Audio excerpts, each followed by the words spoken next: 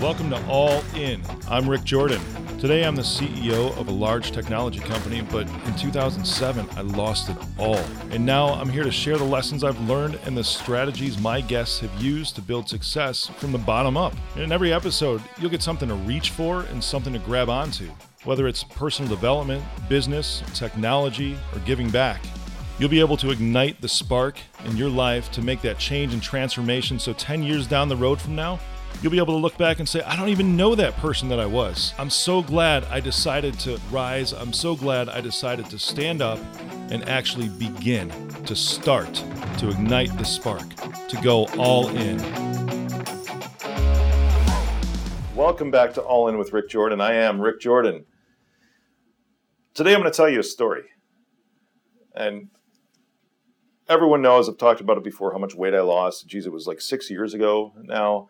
And well before that, I've even talked about in the very first pilot episode on how the whole what I'm about thing came up. At the event that I went to, where the question was asked, what are you known for? And that's where the whole podcast came from, All In with Rick Jordan, because of the car ride with a salesperson that was working for me. And I was just really passionately talking about something, and I apologize and sorry I get passionate about this. He's like, Rick, I think you get passionate about anything that you go after. You're just all in. So it's always been that way. And where did that decision point come to be that way? You know, certain people are born with this kind of thing, with this drive, and others it can be conditioning, I think, that can bring this out of everyone, or it can be just inspiration, I feel, is where everyone can be lifted out of whatever muck and dirt that they're in life because they have somebody that comes by them and just extends a hand and says, I'm going to pull you up out of this junk that you're in right now. And it's always that person's choice, and there's some that will even decline that hand, saying, you know what, I got this, that's okay. And a lot of times it's pride, it's insecurities, it's jealousies that will prevent them from taking that olive branch, that hand, especially if it's somebody that knows you closely, because it's very, very difficult to accept help from somebody that is close to you, because you almost feel violated, in a way, embarrassed, when somebody you know that is close to you wants to help you. And I've been there too. I've turned down help from people just because I wanted to prove something. I've wanted to go after something myself to show that, hey, Rick Jordan can do this. I don't need help from anybody. You know, and I've learned the hard way by falling on my face a couple of times that the only way to really build something meaningful is with a team.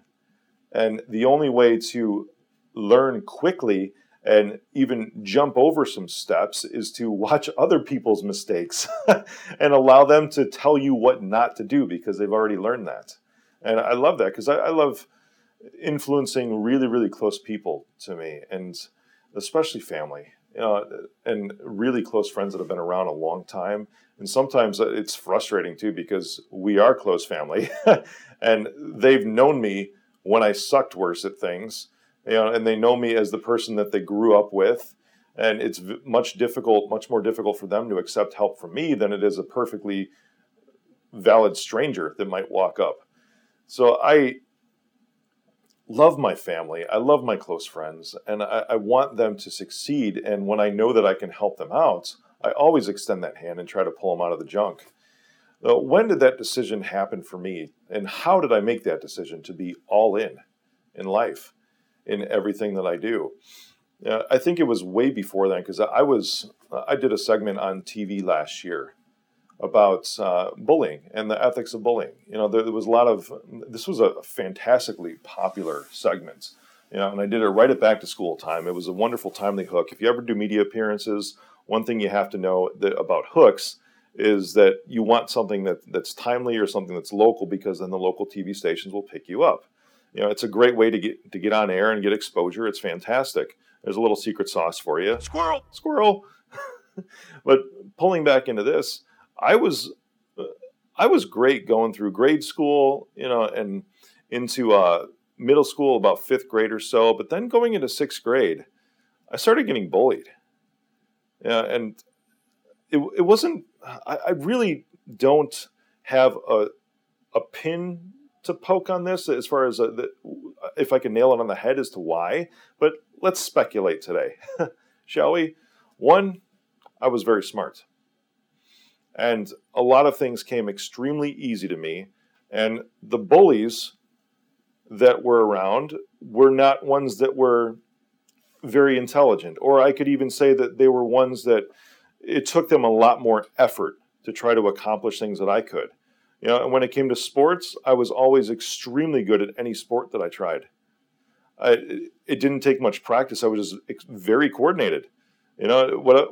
Even ping pong. I mean, the first time I played ping pong, it was like, wow, this is pretty simple. And just hand-eye coordination is something that I was just really good at. I played baseball for many, many years. And like anything, though, you have to practice and work at it. And this was one way that I got my son involved in swimming and convinced him to, because he was very much the same way as me, still is, in that he just wants to be the best at anything that he does. He wants to go all in everything that he puts his mind to. This is my oldest son, Richard. And I had to convince him, because I finally got to him, because he didn't want to join swimming. This kid was a natural. Oh my gosh. Dove into the deep end at 4 years old and diving down to the bottom of a 14-foot pool and picking up rings like at his third lesson. I'm like, this guy's a natural fish. And so cultivating that, and you don't want to ever try to twist the arms and force your kids into something they don't want to do. I think that would be a bad parenting lesson. But you do absolutely, as a parent, want to encourage them in their natural giftings, because it's something that they're good at and that they can develop. And it finally came down to him saying, when he told me that he didn't want to do swimming, didn't want to dive into that, there's a pun, that he was afraid that he wouldn't be the best. And I said, well, let me tell you about me. I played baseball for 9 years, got really, really good. I should have gone into college ball. I probably could have gone pro. But it took me 7 years out of the 9 that I played for a traveling team. It took me 7 years to make it to the All-Stars. Even though I was still really, really good, but was I the top of the top? I was only the top of the top my very last year that I played. And that was one of the reasons why I stopped, is because I felt like I had conquered that. And even though there might be other things, but I had other interests, all of that, and I didn't feel at that point that I could be all in with that anymore. I loved the game, loved playing it, but there were so many other things that I wanted to try, because I've got these interests that just seem to jump from day to day. That's fine, and I have to be the best at all of them. So for me, being all in started way back then, and I was just naturally gifted and talented at a lot of things, to the point to where even school would just bore me at times. I talked about this before too, that I didn't like doing the homework because I just got it. I was just able to consume information so much more rapidly than a lot of others. And I'm sure that's one of the reasons why I was bullied, is because I just got it. Second reason, my family was always poor. My dad always used to say, I've said this before, that he had the best part-time job in the world. He might have made maximum at any point in time, maybe about $30,000 to $35,000 a year, and now I do 7 figures and my dad made 5. So I would get the shoes that were from Payless.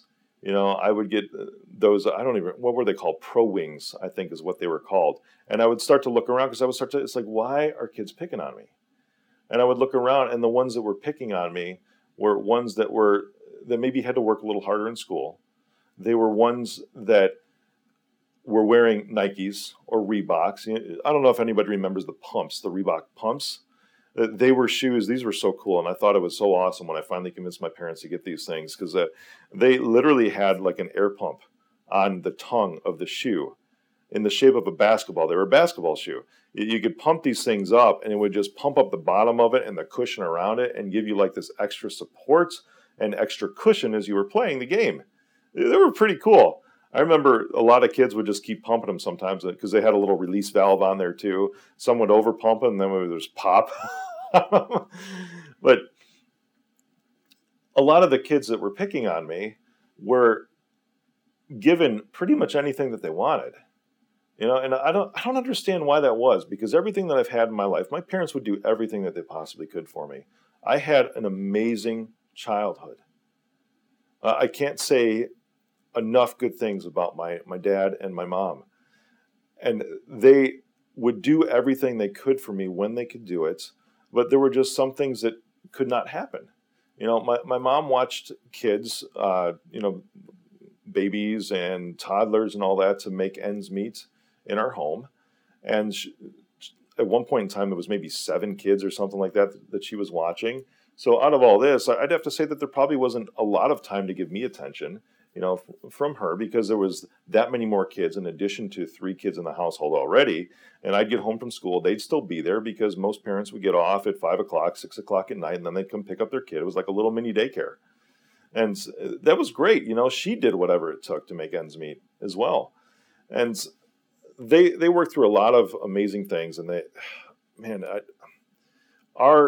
highlight of our nights out, I guess, was literally, I remember going to McDonald's and they would have, 25-cent hamburgers and 35-cent cheeseburgers. My mom would bring our own cheese to McDonald's because buying the cheese from the grocery store was less expensive than paying the extra 10 cents to get cheese on that burger on these Tuesday night specials that they had. And I remember sharing 2 drinks, 2 sodas, 2 pops amongst all the family, every single person that was there. I mean, we were just dead broke, but at the same time, I never felt like there was stuff that existed as far as our basic needs went that were not met, so they managed everything extremely well, and anytime I wanted to do something fun, I don't know the behind the scenes, but they would skimp and save to try to make sure that would happen. I remember being a teenager that they would save up so that they could, when I was 12 years old, 13 years old, 14 years old, so that they could get an annual pass for me to Six Flags so I could hang out with my friends there, and I'd have something pretty much taken care of the whole time. But our going out to dinner and having a nice meal was, can I get chicken nuggets tonight instead of a cheeseburger? Because chicken nuggets cost like twice as much as the cheeseburgers on those nights. And that was like the nice way to go out. I don't remember eating at any nice restaurants ever during my childhood because it just wasn't in the cards. And that's okay. So it came around to all of this happening, and I'd start to look around at all these other kids who had these nice shoes and nice clothes, and those were the ones that were the bullies. And I feel like a lot of them, and this carries over into business nowadays too, even with me, because I notice that those who will fail in business, or those that always have something negative to say about somebody else's business that is in the same industry, are those that kind of grew up to where they were given everything. And they never really had to work for anything to make it happen. So there's a lot of hardship and a lot of hard knocks that I had to go through growing up that I had to overcome. And then it came around to, I was 16 years old. Actually, I'll backtrack a little bit. When I was 15 years old, my dad went into the doctor one time. And I remember that he had to come back home, and they admitted him to the hospital overnight the next night for some planned tests. And I remember asking my mom, because this was out of the norm. This is the first time that any of my parents had been to a hospital, even with broken bones. I don't even remember. I had one when I was in 8th grade, but I was the only one that was in the hospital out of all of my siblings, out of my parents, just because I dislocated my finger. That was the only hospital trip I remember outside of my dad being in the hospital the first time just to get some tests done. And I remember asking the question, Mom, is this serious? I was 15 years old at this time, and having kids now being 11 years old, my twins, I remember them asking very intellectual questions as early as 6, and I think they're pretty intelligent as well. But at 15, kids know a lot of things. They pick up on tons. And at 15 years old, I could just tell that there was something going on. And at that point, how do you sugarcoat something for your kids? So my mom said, yeah, this looks like it's something pretty serious. So it turns out that my dad had leukemia, and it was a genetic thing, something crazy. Maybe it was something that, his microbiome had triggered, who knows. And we went back to doctor visit after doctor visit, trying to figure out what was going on. He had to give himself injections for a while because it was a form of leukemia. At that point in time, the tech and the medicine could keep it at bay for a little while, but they said eventually it's just going to go out of control and something bad's going to happen. So we recommend that you get a bone marrow transplant. That's the only way to possibly cure this. Now, this was 1995. That was the tech that was around, the best course of action at that point. So of course he said yes.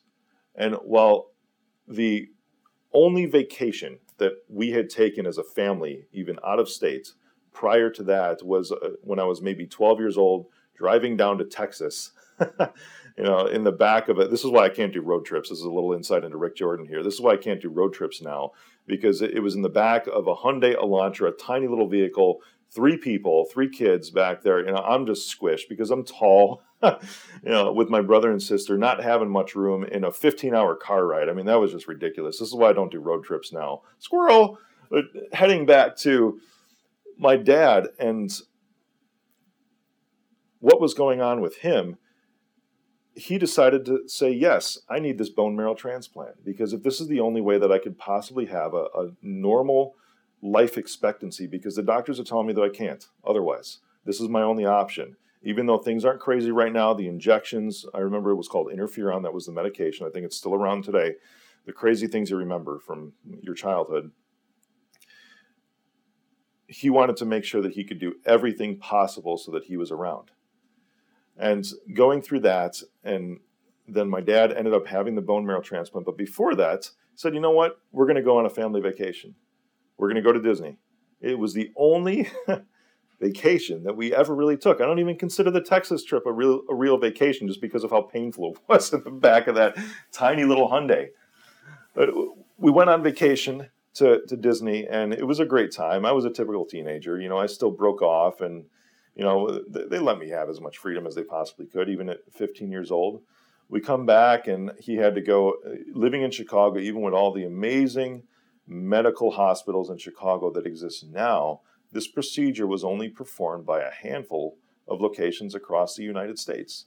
So he had to go to the University of Iowa to have this done. They were the foremost experts on this type of leukemia and this type of transplant at the time. He went through all of that, and everything looked great. Came back home about 2 weeks later, spiked a fever. 2 weeks after that, he died. It was called host versus graft disease. He ended up also catching a staph infection, because through the process of this transplant, they have to kill off your old bone marrow before you get the donor marrow. And I don't know if everybody knows this, but that's where all of your white blood cells are made. That's really where your entire immunity, your immune system comes from. So when they kill off your bone marrow, you have zero immune system for this time period until it builds back up with your donor marrow that's been given to you. And it went super fast at that point. Had the transplants, came home, everything was great. Everything was deemed a success. 2 weeks later, he spikes a huge fever, goes back in the hospital. 2 weeks after that, he's done. This was just a couple of weeks, well, actually 11 days after I turned 16. Because I turned 16 October 25th of 1995, and he died on November 5th of 1995. At that point, I had to raise my brother and sister for 2 years because my mom had to work, and I had no choice at that point in time except to be all in. I had to go after things on my own. I had to make sure that I was taking care of my family, because my mom couldn't do it by herself. I mean, imagine, for those of you that are out there that might be married or have someone that is super close to you that you love, and just suddenly losing that person. It's just crazy. I can't imagine the mental agony that she was going through at that point. And it probably took her about 2 years to recover from that. And during that time, that was my junior and senior year in high school. I got the perk of being able to drive to school a year early than what the high school allowed, because at that time they were only allowing seniors to drive to school. But as a junior, I had a special case because I was driving my brother and sister to school. That was the only way for me to get to school on time, was to drive them and then drive myself. I had no choice. There's a lot of moments in my life to where I had no choice but to be all in. And this comes down to business too. And I tell anybody who's trying to launch something, and side hustles, I tell this, there's a lot of people who might disagree with me on something like this, but side hustles are a freaking virus through the entrepreneurial community, because you are not all in. It's just something you're dabbling in on the side. It may be something you're aspiring to at some point saying, yeah, this is what I'm going to do eventually, but there is no way other than just having no safety net, than going all in, no other option than to succeed, that you will see yourself skyrocket so fast. And when I say so fast, I think it was Damon John that sent him the overnight success that took 10 years, that took a decade. Everyone sees me now that I'm flying up in the air so high. And I mean, there's still haters, there's still naysayers that are out there, but I don't care about them. They have their own issues to deal with. But I took such a long time, 12 years at this point, to get to the point where I'm at. And it's really just within the past year and a half that things have started to snowball and just blow up exponentially at this point. But it's still because I have no other option.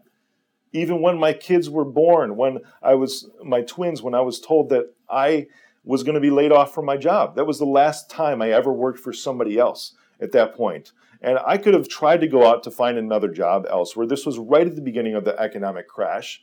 It was 2007. It was like pre-crash mode. Everyone was scrambling. Everybody was laying people off. Jobs were going away. There were CEOs making 7 figures a year all of a sudden working at Taco Bell because that's the only job that they could get. And I had no choice. I'm like, I can't do that. I can't support a family on Taco Bell. I had no choice but to succeed. No safety net.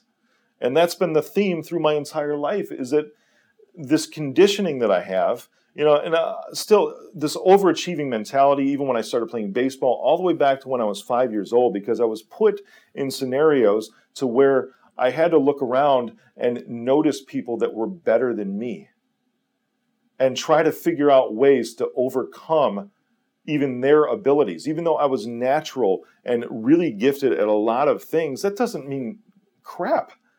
Who cares if you don't apply yourself? You could be the most gifted person in the world at whatever it is that you're gifted in, but if you don't go all in with that and even try to improve on that, the only way to get better at what you're good at is to practice and to do it. So you've got to drive yourself further in life. I don't care how good you are. If you think you've got it easy, or if you've had everything given to you in your sight, if you've grown up in a household to where you've had everything given to you, no matter what you've wanted, I make my kids work for things. My kids come to my office and they vacuum floors. They clean up trash because they understand the value of work and effort and having to go after something and achieve something. And I could give everything to them. Making 7 figures a year, they could have the freaking world handed to them right now. But still, I do things and go after things so hardcore because they need to see me work. They need to see that I have to press myself and push myself. No matter how hard I try, there's always more that I can do. And they have to realize that that's the same case, because other people around you, there's going to be the haters, but those people are the ones that I don't care about. I care about the other 99.9% of people that can take a look at me and be inspired by my success, that can be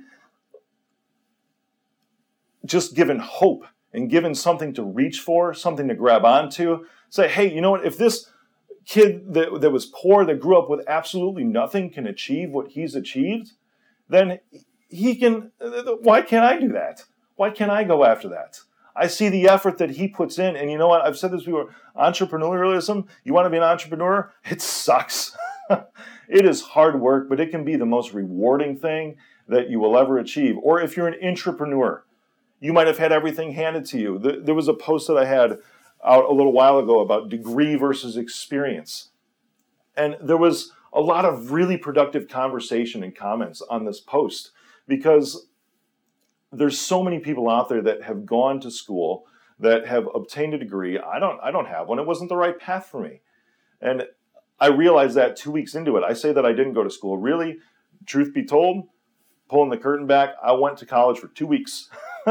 That's it. And I realized this is not the path that I need to go, because I felt that I could achieve more and faster by going down a different route. It was just the way for me. And the degree versus experience, when I said that I will take experience anytime, because these are people that have learned by efforts and just putting their feet to the ground and their head up against a wall where they have no other choice to succeed. They don't have safety nets. They've gone after something to where they don't have the benefit of the knowledge ahead of time, but they have this natural ability and this desire to overcome obstacles, this desire to just build something that's meaningful, that can produce a legacy. And this meaningful conversation was a lot of people that had degrees. And there are a lot of people that work for me that have college degrees, that are brilliant, intelligent, hard workers. And I love that because a lot of these comments were, I gained natural skills. I was able to learn how to make a presentation. I learned how to write a paper, a term paper. That's great.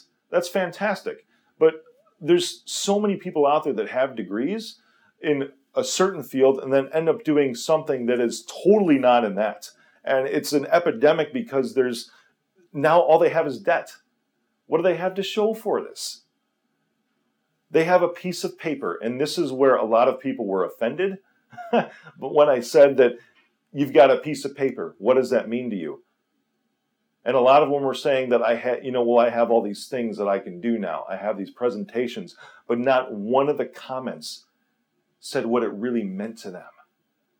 In my perspective, they said that they could do all these things. They had all these skills that they didn't have before. What does that matter at this point? I was looking for something more like, I achieved this. This was an obstacle that I felt I had to overcome in my life, that I needed to obtain this degree to feel better about myself and give me the drive to push forward because this was the right path for me. All they talked about was these things that they could put on their resume. And I don't give two craps about a resume and what you say you can do. There's a speaker page that I'm on for an event coming up. And I'm sharing the stage with John Maxwell. I'm honored, I'm grateful to be at this level at this point. And I'm looking at the bios on this page. And everyone else, except for myself and John, everyone else is listing out like their resume. CEO of this, does this on a daily basis, works with this team. And I'm like, how freaking boring is that? That's like saying that I went to college. These are the courses that I took. This is the piece of paper that I can hang on my wall. Whoop-de-frickin-do. Versus John Maxwell, #1 New York Times bestseller, has, millions of followers around the world. Or you go down to mine and it's, frequent celebrity expert guest on ABC, NBC, CBS, Fox, spoken at NASDAQ, Harvard Club of Boston and New York, West Point coming up now too, Mercedes-Benz, all these amazing places. It's the difference between listing what you do and who you are. So who are you? Are you somebody that's all in? Or are you just somebody that wants to hang a piece of paper up on a wall and feel like you've arrived? Because most of the time, that's just the starting point. It's almost like you've earned your way now to begin. Did you hear that? That's the straight truth. Coming out of school, you have now just earned your way to actually begin, to make a start. And a degree is a huge accomplishment. I will never, ever minimize that as long as you recognize what it actually means to you and that it does not define who you are. Who you are is the effort that you take to go on from there and make something of your life, to build a legacy, to be an example, to be an inspiration, to show the world that you have what it takes to accomplish what your purpose is and your calling is in life. You don't get that from a degree. You get that from being all in. Here's the one thing for today. It doesn't matter what you do. It matters who you are. And that who you are can be formed by fire, like I had to go through, a lot of adversity and hardship, and growing up in a home that was not rich, and then making something out of myself, and then a desire to pull others out of the mud out of the junk because I had to go through all that, and hopefully I know that by sharing my experience and my wisdom that they can jump ahead a couple of steps and not fall on their face, at least in the same spots that I fell on mine, and accelerate themselves even further. Or it could be a traditional path, at least is how culture and society describes it. That's fine, but make something of yourself that benefits other people and serve. I am Rick Jordan, and I approve this message.